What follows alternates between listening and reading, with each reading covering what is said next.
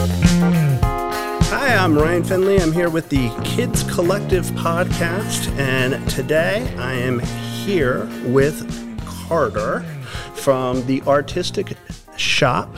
Carter, you want to introduce yourself and your business? Yeah, I'm Carter, and my business is the Artist Shop. The Artist Shop is to help kids who would like arts and crafts.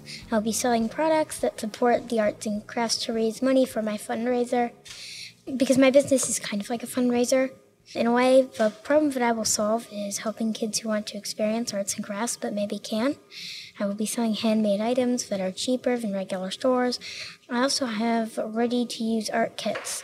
This is a small business that was created by me after my summer camp that I had this summer.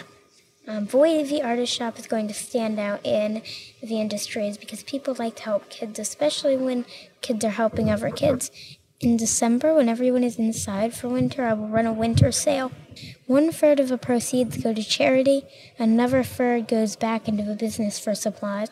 The last third will go to me for labor or any other things such as charity or the business if I run out of money for that. Very cool. So you talked about a charity. So talk to me a little bit about the charity that you fund with your business. So I haven't actually donated to them yet because I've only gotten a couple orders in the last couple weeks. Mm-hmm. But it's called Chelsea's Charity, and it helps kids who want to do arts and crafts. Okay. And do you have like a love and a passion for arts and crafts? Is that how or why you got started? Yeah, I've always found it fun to be creative, and I've been like inventing stuff. Like out of my school supplies box, I actually made like a BMW. Explain. A BMW you made out of a... I made a car out of a box.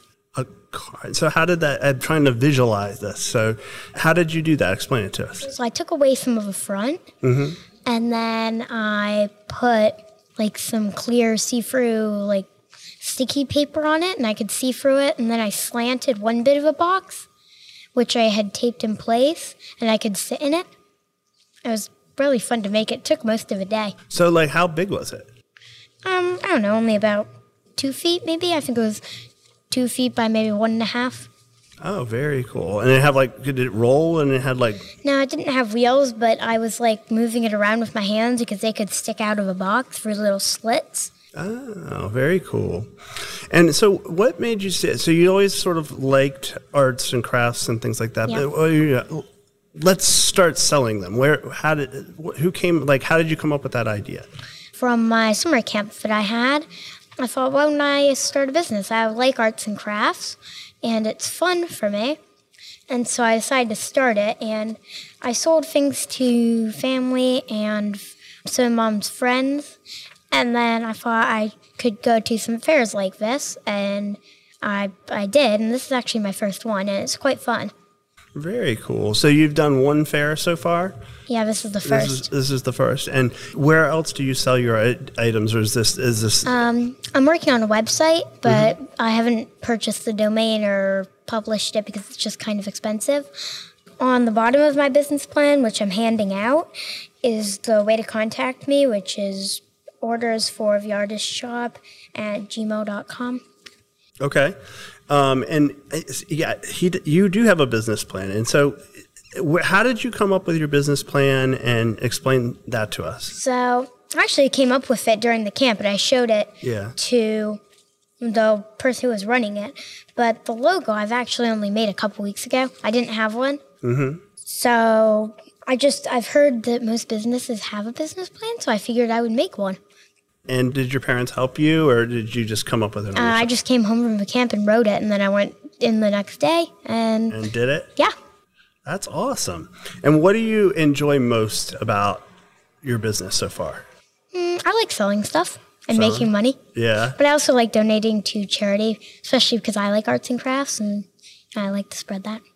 That's awesome.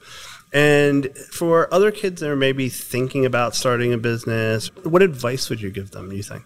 Some people say it's really hard, but I actually don't think it is. You just need to get the supplies and do it, Yeah, why do you think people think it's hard and you don't?